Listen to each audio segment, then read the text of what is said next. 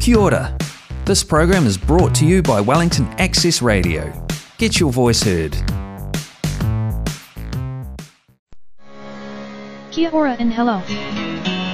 I've been asked to tell you about No Labels, the radio show for, by, and about people living with disabilities. The show offers interviews and news about the disability sector in Aotearoa, New Zealand. On Wellington's Access Radio 106.1 FM. Find us on Facebook or go to www.accessradio.org.nz. No Labels, our voice for you on Access Radio. And welcome to this edition of No Labels for November. Well, we're nearly at the end of the year. And what a year it's been. We've had a number of great guests. And again, we have another great guest with us this afternoon. We have Samantha Gain. Hi, Samantha. Welcome to the show. Hi, Thomas. Thanks for having me here. Great to have you. So, Samantha, you are the go-to person for Metlink and Greater Wellington. So maybe if you could introduce yourself, tell our listeners what your role is and how long you've been there to start with. Sure. So I'm not sure about the go-to person. There's lots of people who are probably better go-to people than me, but I'm the general manager of Metlink. So that role is basically responsible for public transport in the Greater Wellington region, and I work for the Regional Council. So I report to the Chief Executive of the Regional Council, and the business of Metlink spans the contracting of the public transport services that we all know and use a lot, hopefully. And we have a network and customer part of the business, which designs the network and deals with customer interface and communications and that kind of thing. We have an operations and partnership side of the business, which deals with all the operators and manages those relationships. We have assets and infrastructure, which I think is self-explanatory. It also includes our data team. And the fourth team is the commercial strategy and investments team, so kind of where our policy and strategy and things are led out of. So we have a pretty broad remit across those things, and it's a fascinating place to work. I've worked at the Regional Council for about 10 years. I actually joined in a public transport legal role about 10 years ago, but then I moved into the corporate side of the business, and I was manager of legal and procurement and then the general manager of corporate services. And earlier this year, when Scott Gallagher, who was the previous GM, left, I'd stepped into the role on an acting basis, and then was enjoying it so much I thought I'd better apply for it, and was really, really pleased to be the successful candidate through that process. So I guess I've been doing it for 6 months, and kind of got my feet under the desk, I suppose. So really actually looking forward to the start of next year, when it'll be, well, I feel like I know the scope of the role now and can move forward with it. Right. Well, I've learned something new today. And here I was always thinking that the G for GM stood for go-to person. Well, you can continue to think that, but I do have other people who are much more subject matter experts than me. I know.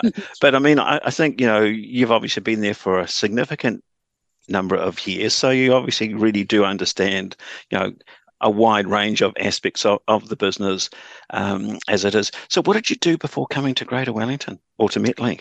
Yeah, well, I'm a lawyer by training, so Right. I held sort of a number of legal roles. I started off my legal career as lots of lawyers do, working in law firms. So I spent a bit of time in a provincial law firm in Palmerston North, then moved to Auckland, and then I actually stepped into local government in 2000 when I worked at Auckland City Environments, which is part of Auckland City Council at the time. Went over to London and worked in local government there and did some sort of PPP, public-private partnership type work in London. And I came back to New Zealand in 2005, which is when I came to Wellington, which I realised is nearly 20 years ago now. So that seems like a long time.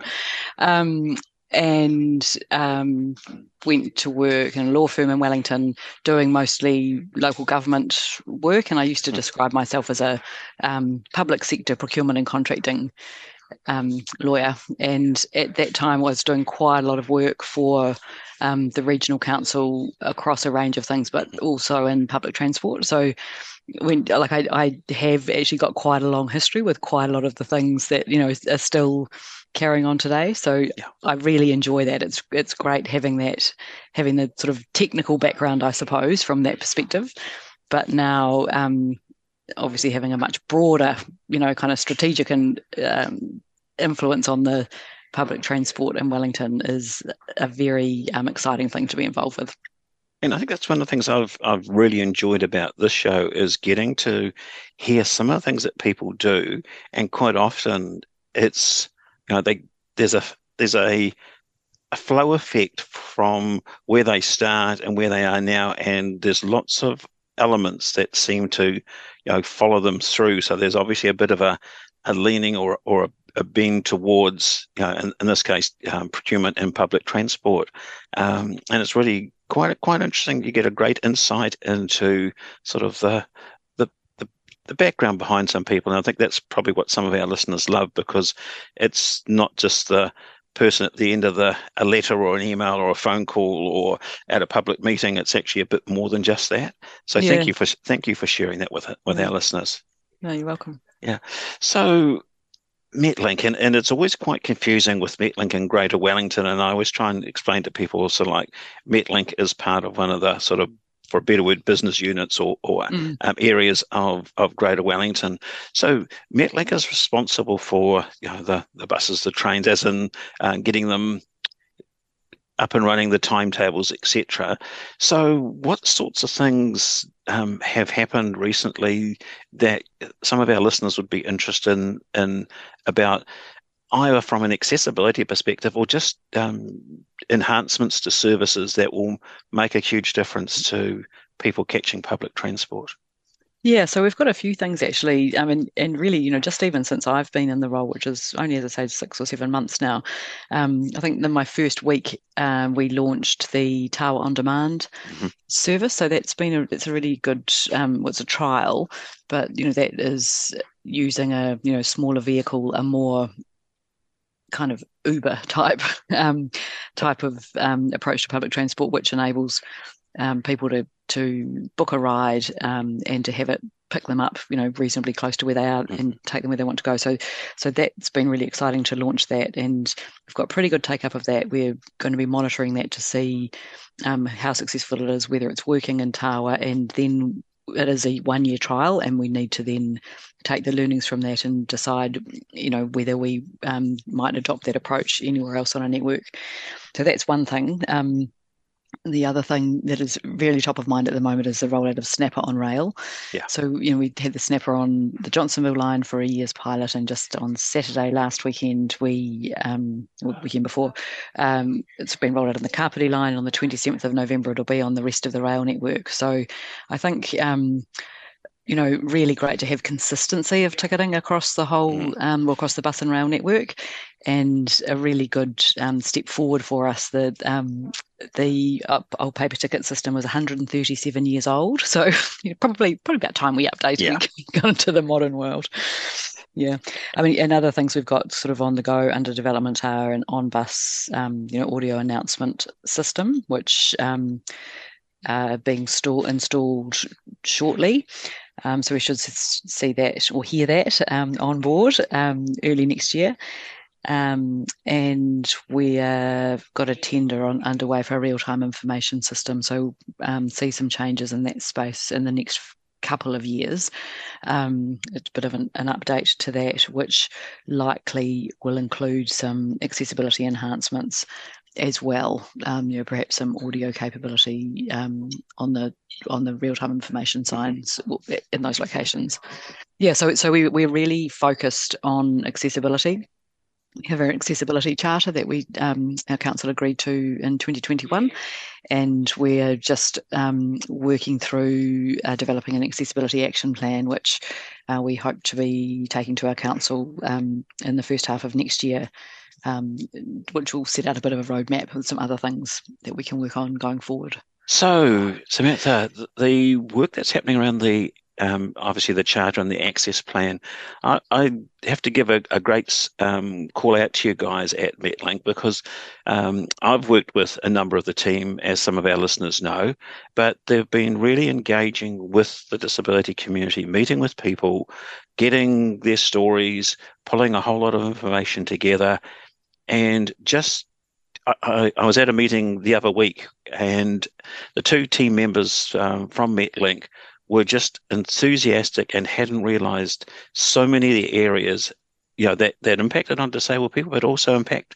on so many other people. So a great piece of work being done by the team, and they continue to look for areas in which they can assist with and making the network more accessible and usable for everyone. So a big call out and thumbs up to you guys, because I think it's a great piece of work.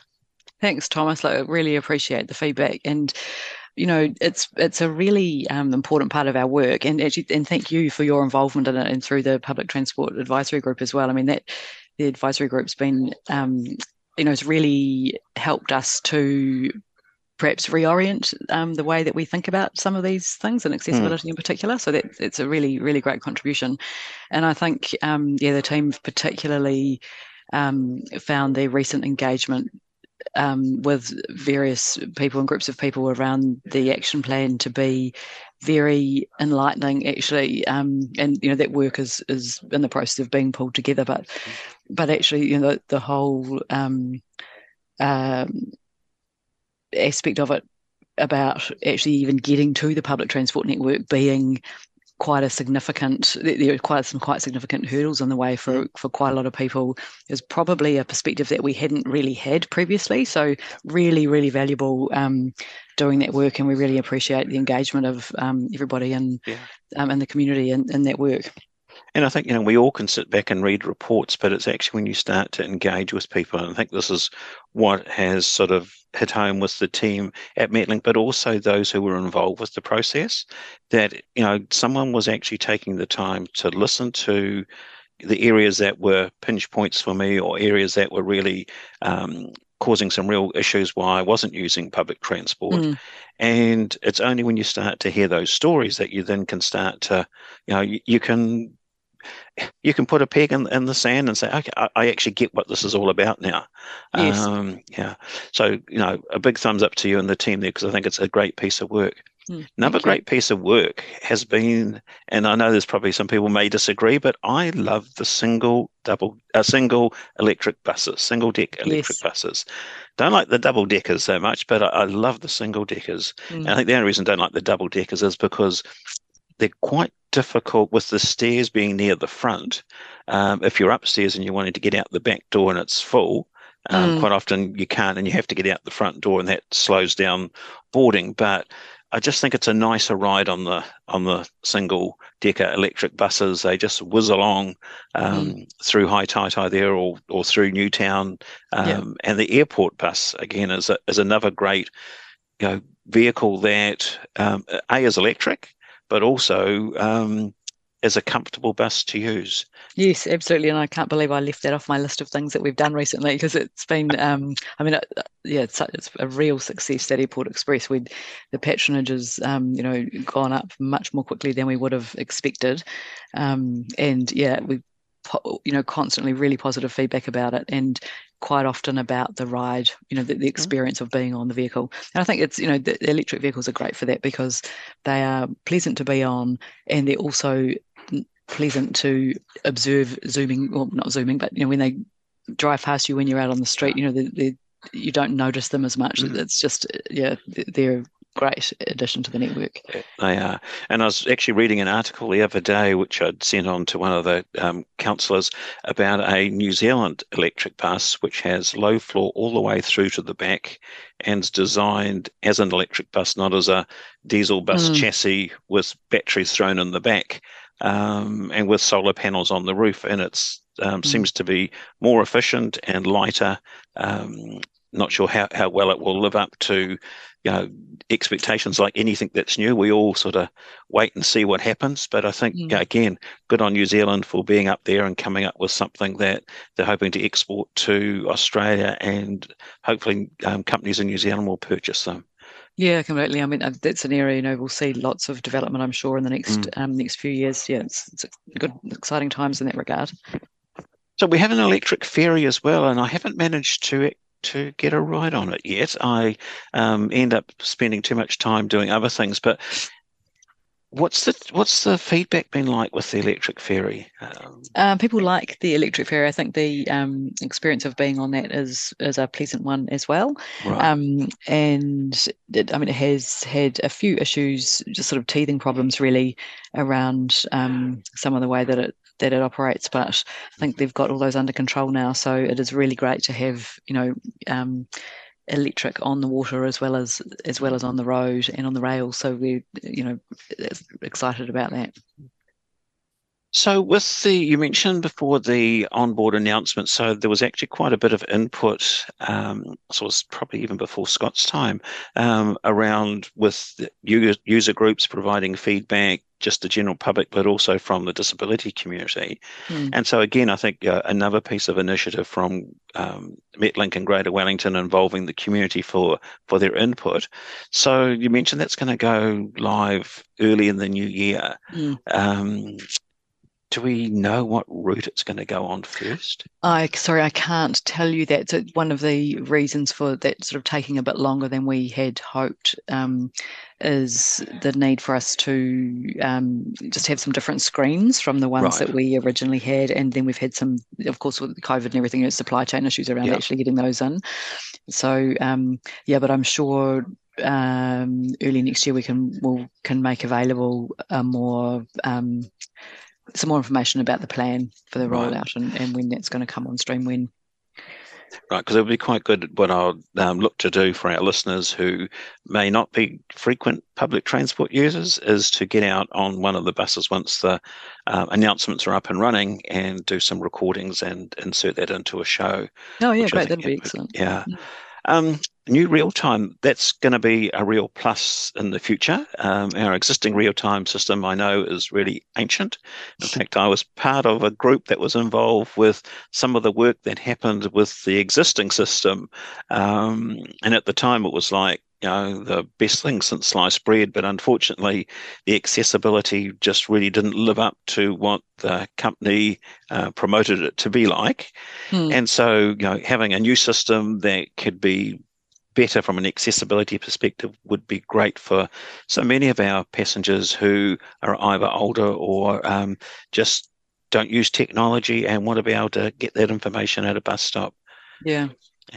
In fact, I was having a look at a sign the other day, which we hope to have a recording of in the near future as well, where there's going to be piloting some systems around the city, which would be great to see in the new year. And we might even do some recordings of those as well, which would be great. Yeah, great. So what else is coming up? There seems to be a lot, but I'm sure there's always a lot more that sometimes just doesn't make it to the headlines, but actually, does make a huge difference to how transport operates. Yeah, so it's like we're really excited to be completing the Snapper on Rail rollout, and that, as I said, that's sort of a step into the national ticketing solution, which will come to Wellington in maybe around 2026. But just great to have that electronic ticketing on the rail network. And one of the things that will give us that we don't have at the moment is information about actually how people travel using the rail network. The data that we'll get from that will be really helpful for us in network design and being able to plan, where we need more capacity and that sort of thing. So that's exciting. Another thing we've got on the go is a budget bid in for Crown money for new trains. This is something that you might have heard about because we actually went into the budget round last year but weren't successful. So this is for new trains to replace the Wairarapa fleet and the Capital Connection fleet. So we've been doing a lot of work on that and hoping that will land in May in the budget next year. And all of that rail network work is really important part of obviously bringing people into the city and a really important connection with Let's Get Wellington Moving. So the Regional Council is one of the partners in the Let's Get Wellington Moving program, and so we're really involved in planning both the sort of initial works and improvements around that. So, Golden Mile and that kind of thing. And also, further down the track, there'll be there's the mass rapid transit aspect of that.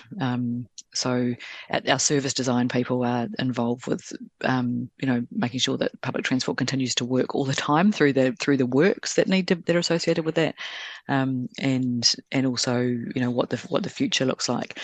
The other thing is, for your listeners who aren't in Wellington City, we do have a network right across the region, of course. And one of the things that is new, because the way legislation's changed, is in respect of large new developments, public transport needs to be considered as part of the design of those new developments, which is a really, really good thing for us.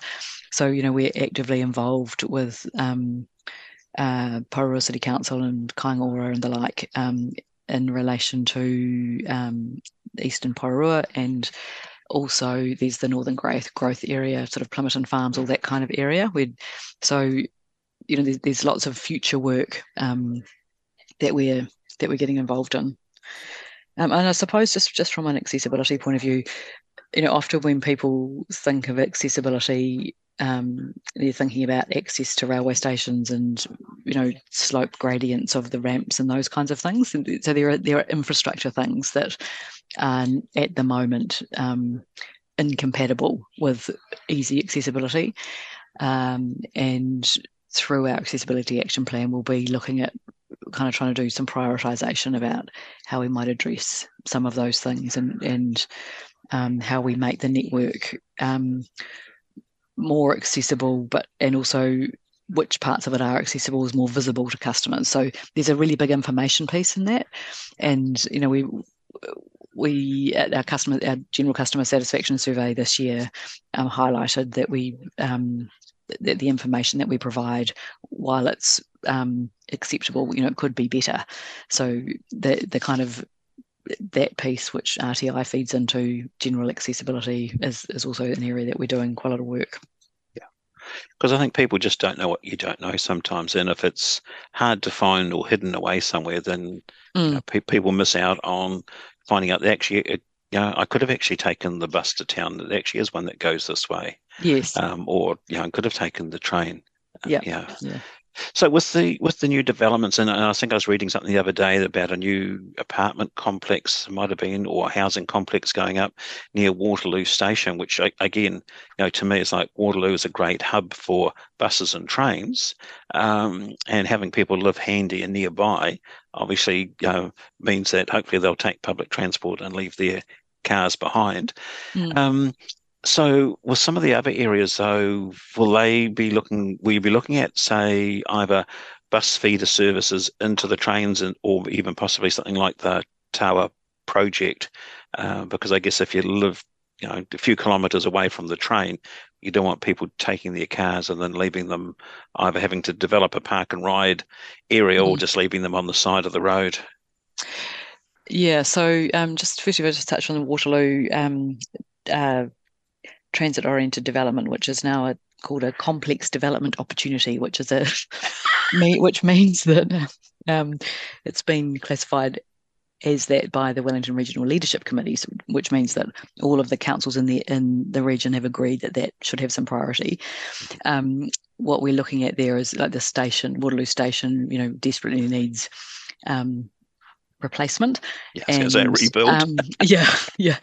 And we've got some land there that could be right for development. Whether that's housing or not is a bit up in the air, but for something anyway to create some more vibrancy around that area.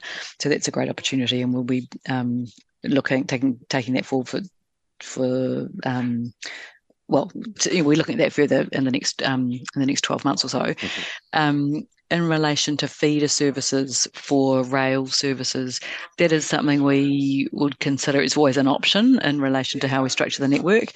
I think in relation to the new development areas, each one's a bit different, depending on where rail, for example, is, and also the nature of the topography of the development area as to what sort of services you could provide, the likely housing mix, the nature of the community that will live there, all those sorts of things. So it's reasonably, it's a great challenge to have to work through what the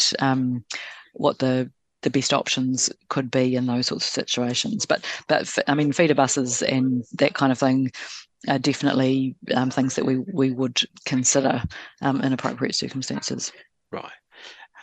Well, that's good. That's a really great overview of all the things that are happening in Wellington with public transport, and I think a lot for us to be watching spaces in the new year and getting involved and looking at just some of the new initiatives that were going to be rolled out. So thank you, Samantha, for being on the show. Now you've got a song we're going to go out with today.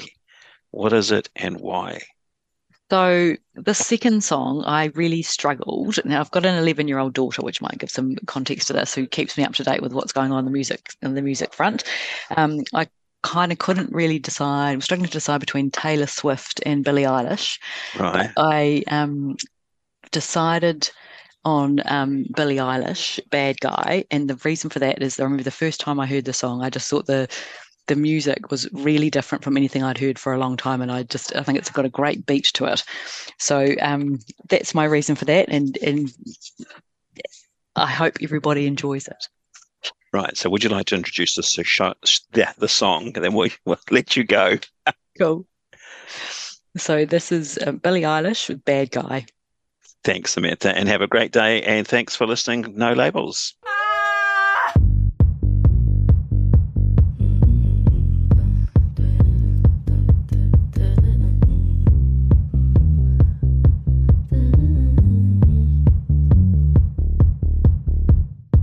Shirt, now red, my bloody nose sleeping. You're on your tippy toes, creeping around like no one knows. Think you're so criminal. Bruises on both my knees for you. Don't say thank you, oh please. I do what I want when I'm wanting to. My soul so cynical. So you're a tough guy, like you really rough guy. Just can't get enough guy, just always so puff guy. I'm that bad type, make your mama sad type, make your girlfriend mad type, might seduce your dad type. I'm the bad guy. Duh.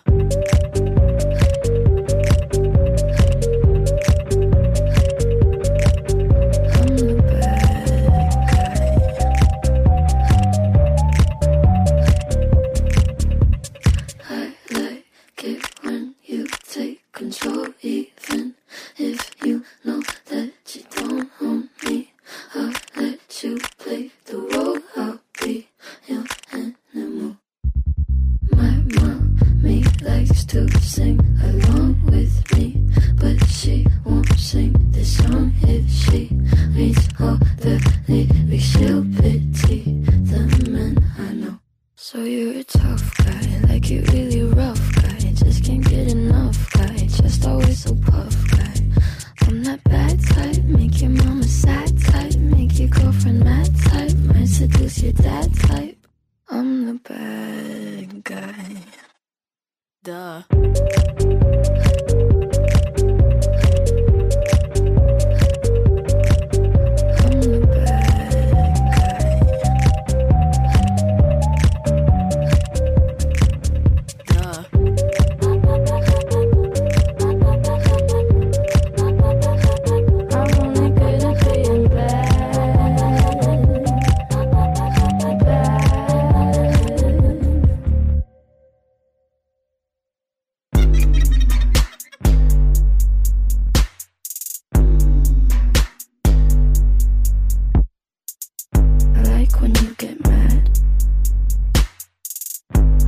I'm pretty glad that you're alone. You said she's scared of me? I mean, I don't see what she sees, but maybe it's 'cause I'm wearing your cologne.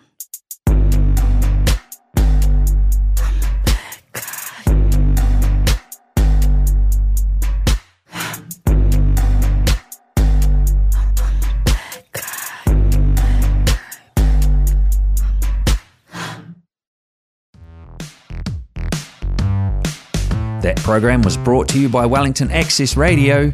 Get your voice heard. Thanks New Zealand On Air for funding accessmedia.nz.